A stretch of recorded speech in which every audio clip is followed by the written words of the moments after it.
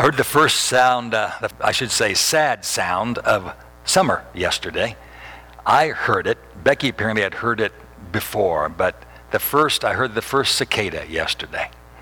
Has anyone been hearing cicadas? Huh? Okay, some of you've already been sad. Because that indicates what? That fall's coming.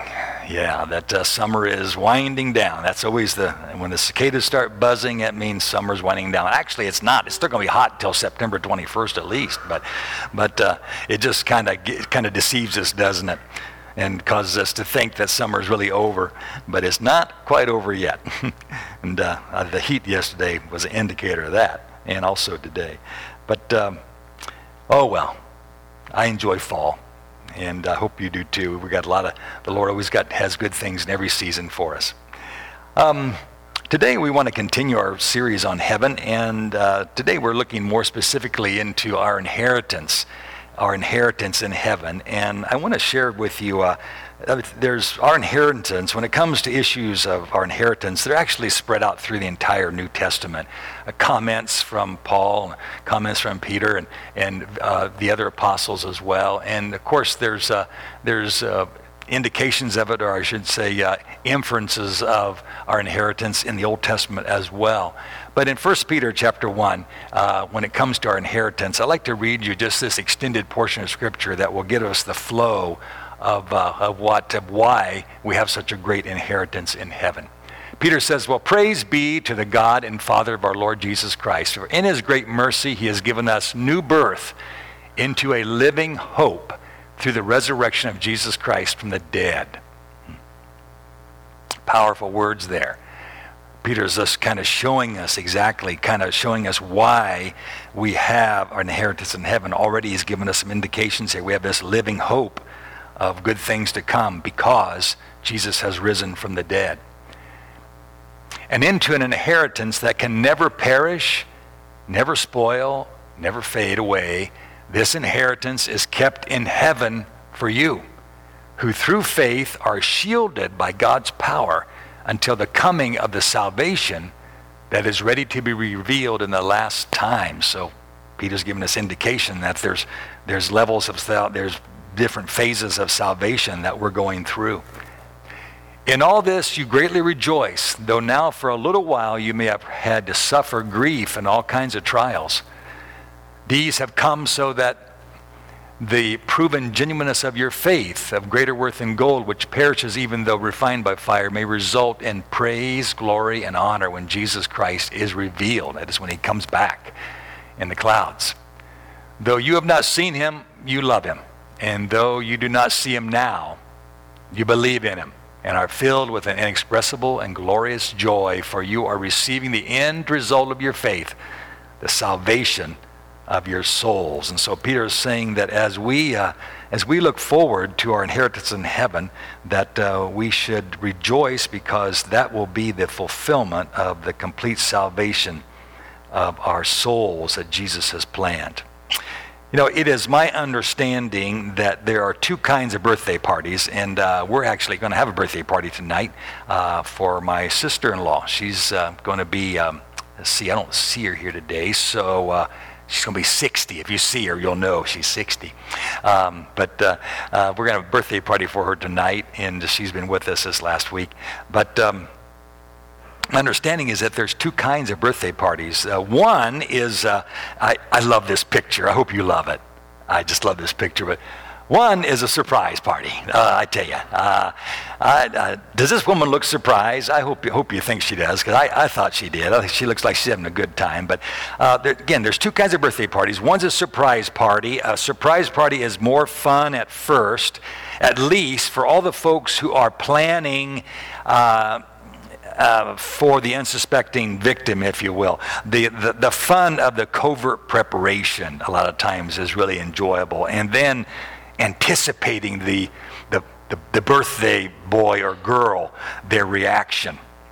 Recently, last May, the kids planned a little surprise birthday for Becky, and it was hilarious. I was able to I almost blew it a couple times, but I was able to keep it quiet, and she had no idea that the kids were planning this. And the kids, our daughter actually is a I don't know if she has the gift of prophecy or whatever, but she said, she told her brothers and her sister and said, I can tell you exactly how mom's going to react when she's surprised. And sure enough, Becky, she reacted just exactly the way Gabrielle said. So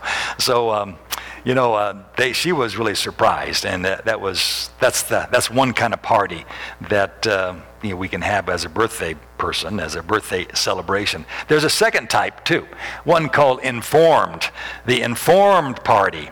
Now, I try to get a picture of people who are bored, and these people are about the most bored people I can think of, or I could find on the internet here.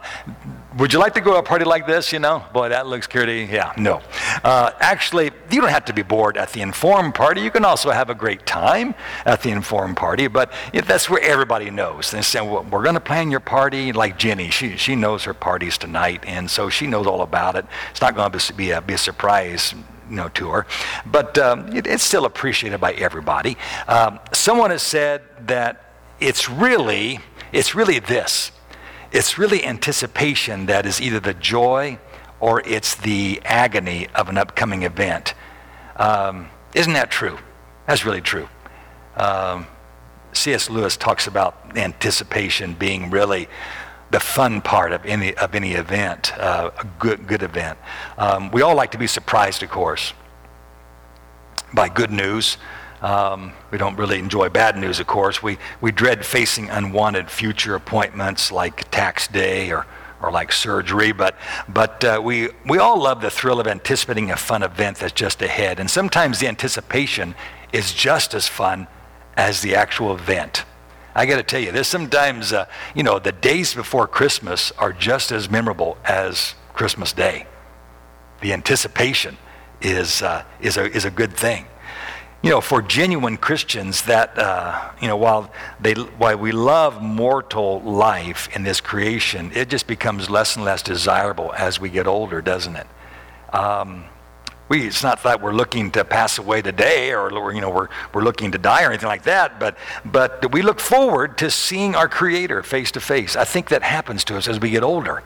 We've lived life. We know the ups and downs of it, and there's so many things that seem to go wrong all the time, and our bodies are wearing out, and we just look forward to seeing our Creator face to face. I think it happens. There's an anticipation of that happening, and the Bible informs us that the party that's coming, we're not only anticipating it, but we're going to be surprised when we see how marvelous it is. Just marvelous. As God's children and followers of Jesus, we really anticipate that prospect. The Bible wants to get us excited about it, the prospect of our glorious inheritance in this eternal heaven that God has planned for us. We know from Scripture that it is so marvelous that actually it is beyond our words to describe. There's no human words. There's no language on earth that is adequate to describe the glory, the wonder, the goodness, the surprise that God has in store for us in heaven. And that is the reason, again, why there's really no description of heaven in the Bible. I know sometimes we think that, heaven's gold streets, right? No, not really. When you read that account in the book of Revelation, the gold streets are talking about the church. It's talking about the New Jerusalem. The New Jerusalem's us. So I saw, and the New Jerusalem's made up of gold streets and pearly gates and things like that. And that's just characteristics that are describing God's grace in our life. How God has changed us, how God has marvelously made our paths straight and made the path golden for us. We used to live in sinful paths, and God has changed our lives. Anyway, that's another sermon, but the Bible doesn't really give us a good description of heaven because it's really beyond our words right now. And as God's children, as followers of Jesus, we really anticipate the prospect of our glorious inheritance in this eternal heaven that God has planned for us. We know from Scripture that it's so marvelous that, we only get these vague images about how marvelous it's going to be. But Heaven is going to be the culmination, loved ones, of our salvation. We'll talk maybe more about this next week, but it's going to be the culmination of our salvation. That right now, Peter, he's describing this, how we're in the process of being saved. We're saved, but we're in the process of being saved as well. We're in the process of being sanctified, and that there'll come a point when our bodies are redeemed and we're fully saved, and then we're ready for heaven. We're not ready for heaven until we're not ready for eternity until our full salvation, until every part of our salvation takes place in our life. And we'll talk more about that next week. But what is definitely clear about heaven is the type of riches that are going to be there. The type of riches. There's two kinds. There's actually two kinds of inheritance in heaven the Bible talks about. There's God's inheritance, then there's our inheritance as well. So God has an inheritance, the Bible speaks of, and we have an inheritance. Let's just take a look here at this first part of the inheritance that's going to be shared in heaven, and it's going to be God's inheritance. Ephesians chapter 1 here, verse 18, Paul describes it. He says, "I pray that the eyes of your heart may be enlightened, in order that you may know the hope to which he has called you, the riches of his glorious inheritance in his people." Paul is talking about how that God, his inheritance that he has, is us. I mean, that's something. That's what God wants. God wants us. That's his joy. That's his delight, is you and me in Christ. The redeemed ones. That's his joy. That's who he wants to be with him for all eternity. That is his inheritance. We usually think of only our inheritance in God, but Paul wanted the Ephesians here to understand that they are so precious to God that he considered them his own inheritance. Isn't that something? It's amazing. In our spiritual poverty, in that we wonder how God can find any inheritance in us. Why would God want us? Yet God can make riches out of poor men and women because he invests so much in them. He invests in them, loved ones. He has invested the riches of Christ in us, the riches of his love, the riches of his wisdom, the riches of his suffering, the riches of glory. And these things really just, they accrue to a rich inheritance in the saints. We're kind of like diamonds, if you will. That God will hold us up kind of like diamonds that he has fashioned by his grace. And you know how diamonds, how they're cut. They have many sides, many facets.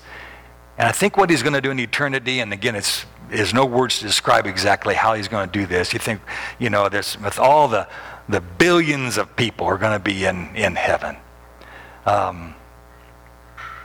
There's going to be billions more in hell, the Bible says, but there's going to be billions in heaven. And he's going to take us up, and his glory is going to reflect off all those different facets, all those different sides. And he's going to show how by his love and by our saying yes to him, this is what he has produced. This is what grace has produced.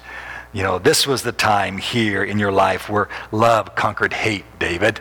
Right here, where love conquered hate. You remember that time, Here's where forgiveness gave hope. Here's where faith became overcame despair. Here's where sacrifice brought blessing to many other people. He's just going to kind of turn us, in his glory. All his light's going to reflect off those different sides of his grace in our life, and on and on and on. God won't do that. He's not going to do that in some sort of egotistical manner, because God he is incapable of any kind of unrighteous vanity. But he's going to display us as those cherished and redeemed treasures at a great cost because of his great love for us. And he's going to display those, just the many wonders of his salvation in our lives. And he's going to be happy about it. Yeah.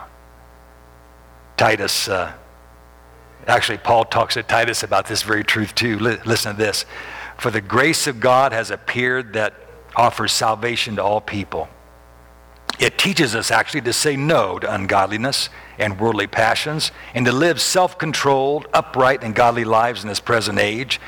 And while we wait for the blessed hope, that is this inheritance that is coming to us, the appearing of the glory of our great God and Savior Jesus Christ, who gave himself for us to redeem us from all wickedness and to purify for himself a people that are his very own, eager to do what is good.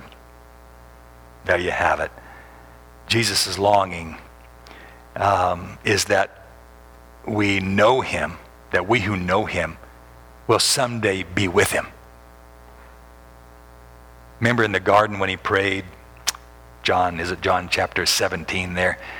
When he prayed in the garden, he was praying that, Father, he said, I pray that you not take them out of the world yet. But then there's a section where he says, but Father, I want them to be with me.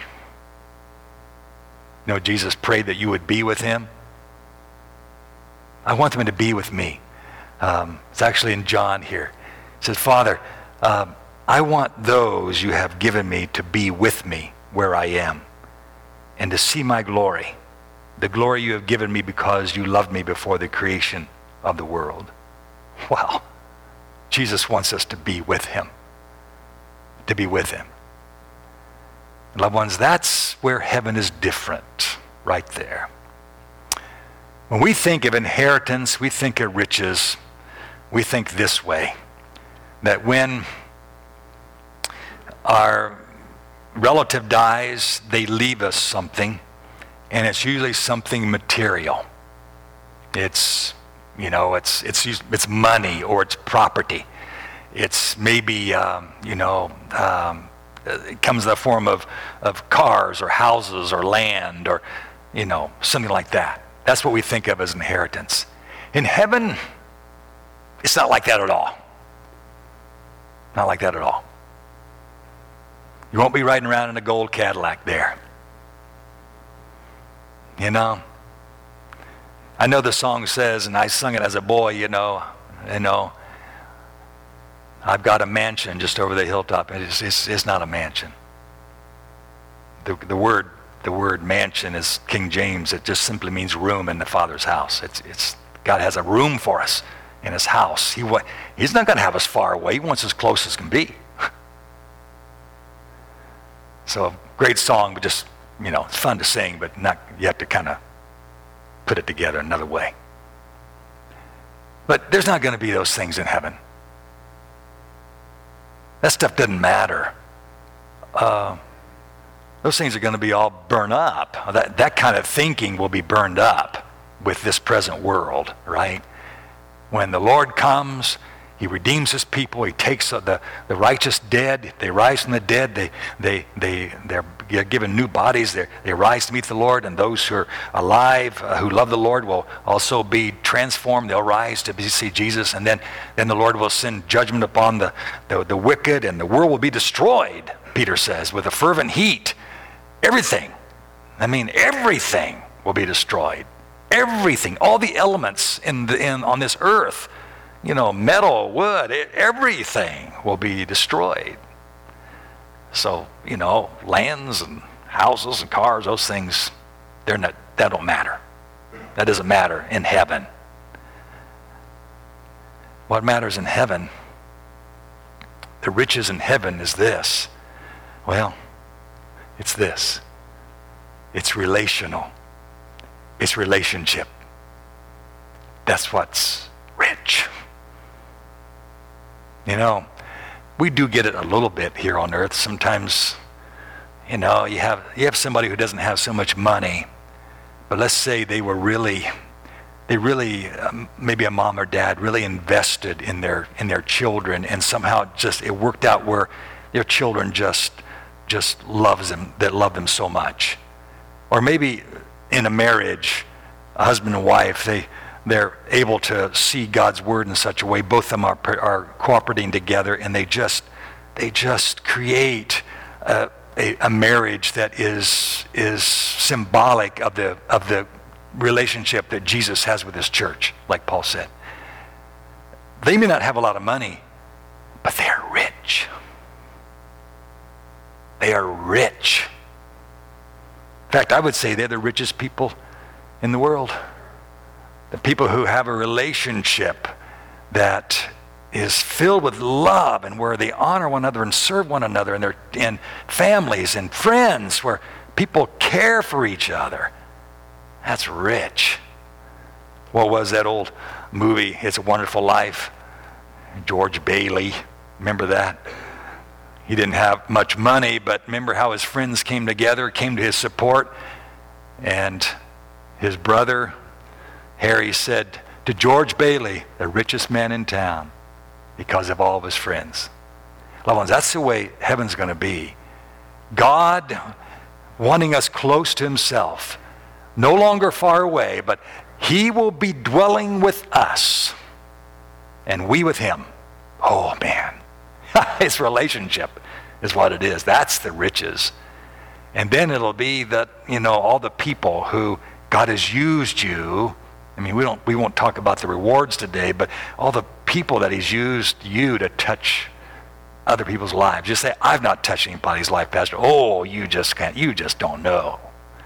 The little things you've done, the things you've given to, the blessings that you think, oh, these are just small things, they don't matter.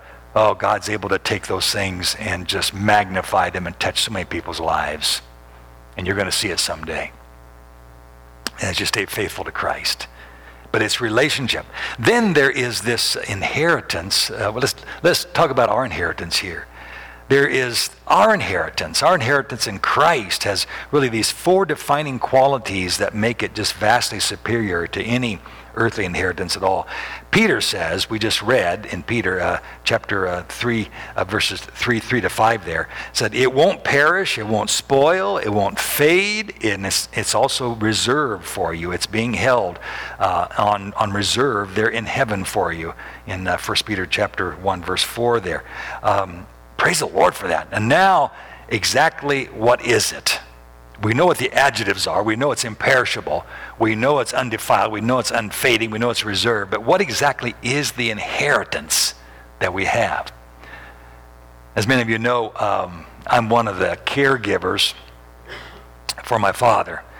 My father is 92, and he suffers with Alzheimer's disease.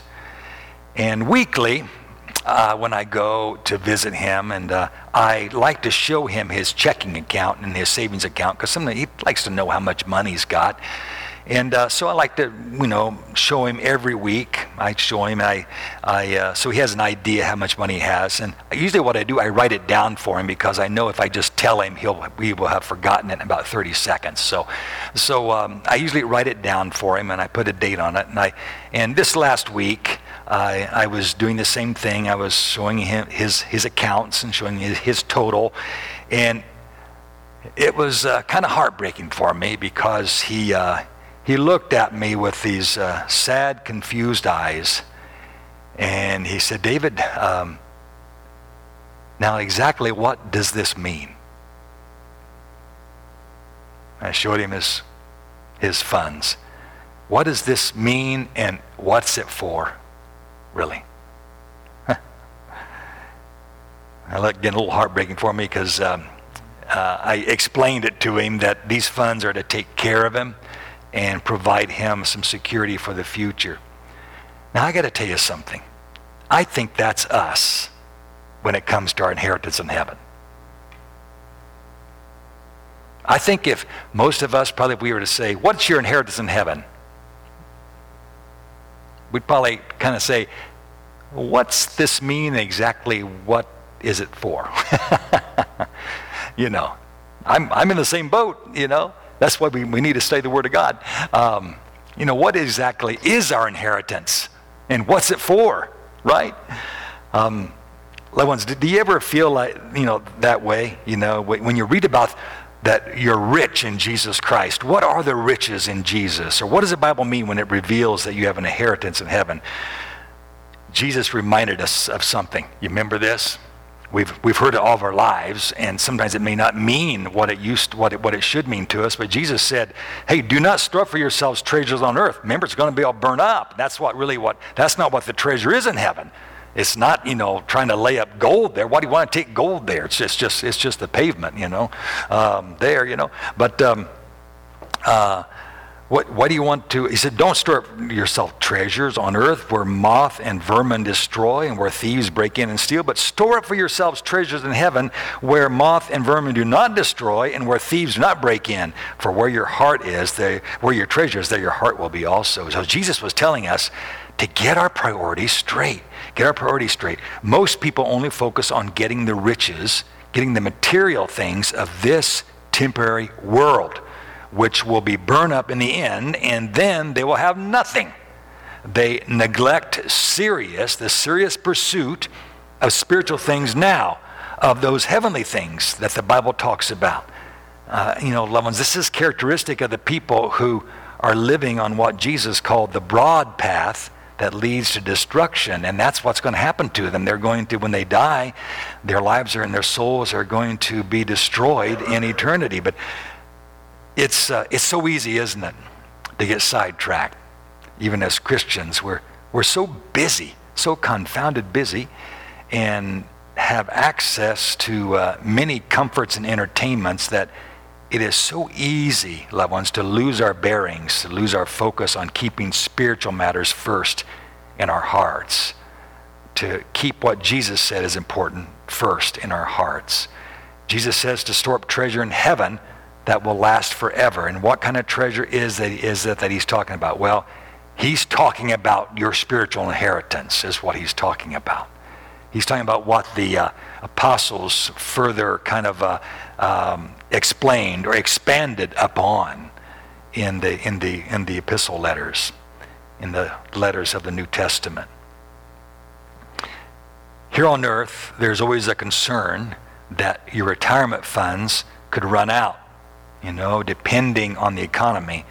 But our spiritual inheritance in heaven will take care of every need that you're going to have throughout eternity. And it'll never, never, never run out. Your inheritance in heaven will take care of every need that you'll have throughout all eternity.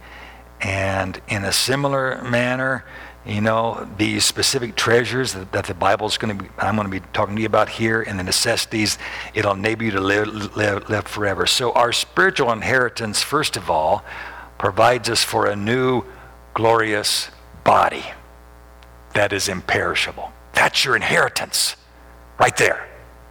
That's huge. Have you seen how you're looking lately?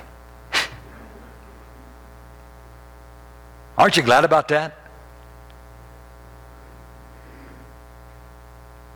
God says, this is part of your inheritance.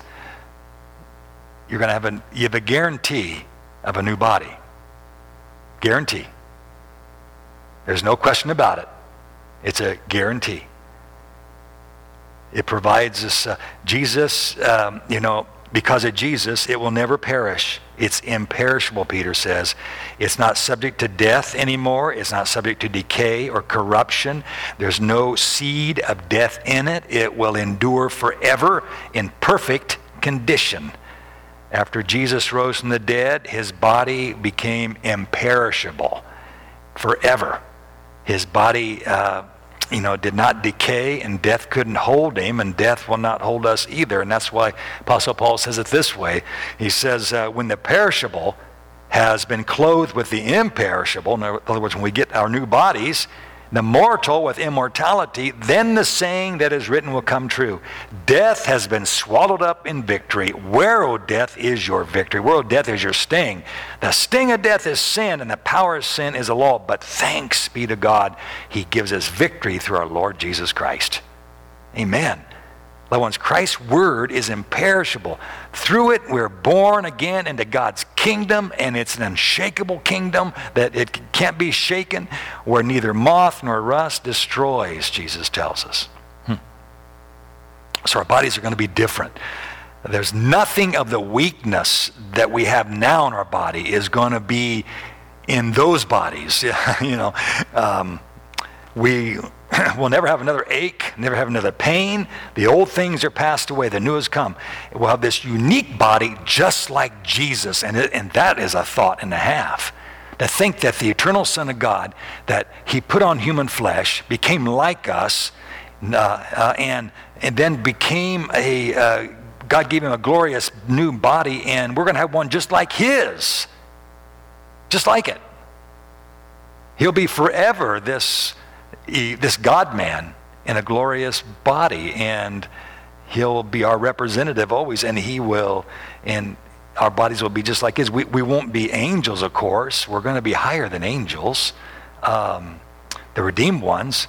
There's no sense of pride or superiority at all in that. It's just the way it is, that the angels, they're confounded by redemption, and they want to look into it, but they can't experience it.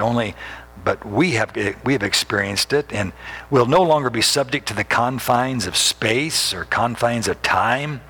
Of course, time will have ended by then. Revelation chapter 10, verse 6 is a marvelous verse when it talks about, the only verse that has it accurate actually in all the versions is King James Version. That's why we should never throw away your King James Bible. Yeah, because a lot of times they have things more accurately than the modern day versions do. But there in the King James Version, it says it just right, that God's going to shut off time. Time will just be shut off. And then Christ comes back. Yeah, time will end. Amen? Time will end. Because there's no time in heaven. Eternity has no time. Christ will then, he'll appear, and he'll transform our bodies into his glorious like body, and we'll be forever with him. What exactly will we look like? Well, whether we look younger or older, I don't know. I don't know what we'll look like. I know one thing: we'll look wondrous and we'll shine like the sun in God's glory. Some people think we'll be young again. Everybody will look young again. I don't know, but whatever we look like, we're going to look good. We're going to look really good. I don't know if people who used to have hair will have hair again. I don't know any of those things. But you know what? We're going to recognize everybody. Because here's something we're going to touch on next week, because we will be perfect. We will be perfected then. I know it's hard to believe, but God's going to perfect us. There's going to be a transformation take place with us in not just our bodies, but our minds as well.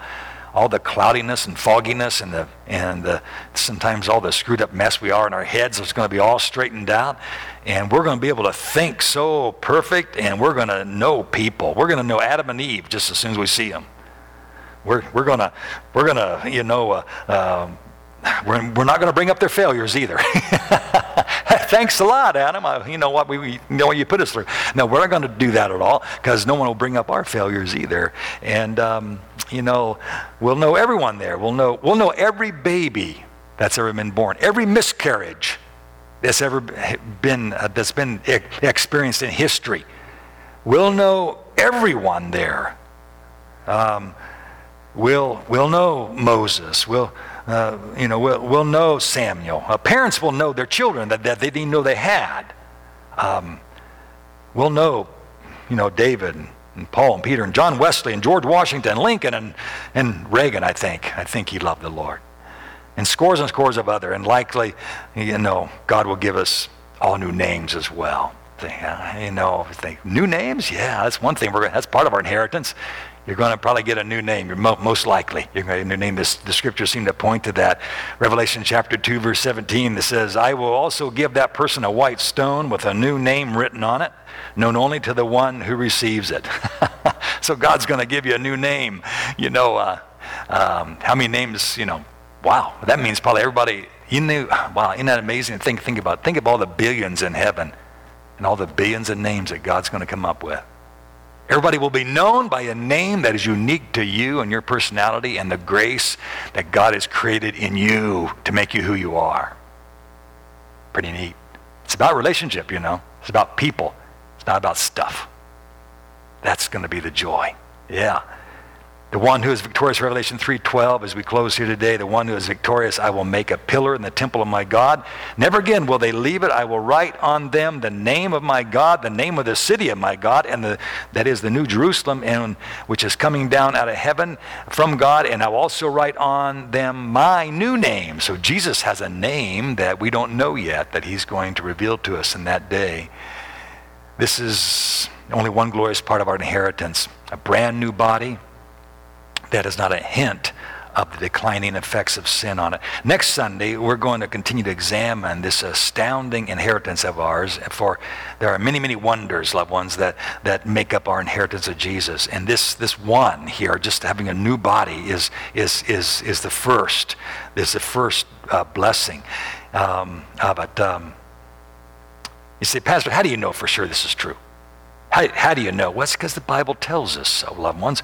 Let me just close with these scriptures here. Look what the Apostle Paul says. And you also were included in Christ when you heard the message of truth, the gospel of our salvation. When you believed, you were marked in him with a seal, the promised Holy Spirit, who is a deposit guaranteeing our inheritance until the redemption, that is, of our bodies, of those who are God's possession, to the praise of his glory. Paul goes on to say, now it is God who makes both us and you stand firm in Christ. He anointed us, set his seal of ownership on us, and put his Spirit in our hearts as a deposit, guaranteeing what is to come. So, do you see? The reason why we can believe this is true is because the Holy Spirit lives in us now. God lives in us now. And he's the deposit guaranteeing that what the Bible says is true, and that we can have faith and believe, we can trust that this is our blessed hope, that we have this new body coming one of these days, and a whole lot more that is just going to blow our minds. Be encouraged. Be encouraged. Lord, thank you so very, very, very much for giving us so much, for making us so rich. It just blows our understanding that you would want to be with us, that you want to clutch us to yourself, so to speak, that you want to abide in our presence and have us abide in yours, that you want to look at us face to face and you want us to look at you face to face, that you want to speak to us plainly without any kind of problem or any kind of hindrance at all, and you want us to speak to you, and you want to teach us new things about the glory of who you are. It just blows our mind to think that this is the promise, this is the future we have to look forward to. Thank you so very much for making heaven so real, so promising, so full of greatness. We pray that we will stay on the narrow road, that we will listen to your Spirit who abides in us, directing our attention, directing us on the right path, directing us, disciplining us when we get sluggish or lazy in our hearts. And because, Lord, you want us desperately to be with you. Lord, we pray that you'll help each one of us to continue to have open hearts towards you, listening and staying in the Spirit, walking with you, being the light, a brighter light to people around us. Father, as surely as this world and this culture of ours gets darker and darker, we certainly need to be brighter and brighter. Pray that we will grow closer to you and enjoy, and that people will know we're Christians, and that, Lord, we won't be ashamed to even mention it to them, whether we're at the store or school or factory or whether we're at, but that we'll look for opportunities to bring you up, to put you in the conversation. Oh God, we pray you'll keep your hand upon us today as we leave. Pray this will be a good Lord's Day, one that is a day when we can benefit from rest as well as the worship and inspiration of your word. In Jesus' name we pray. Amen.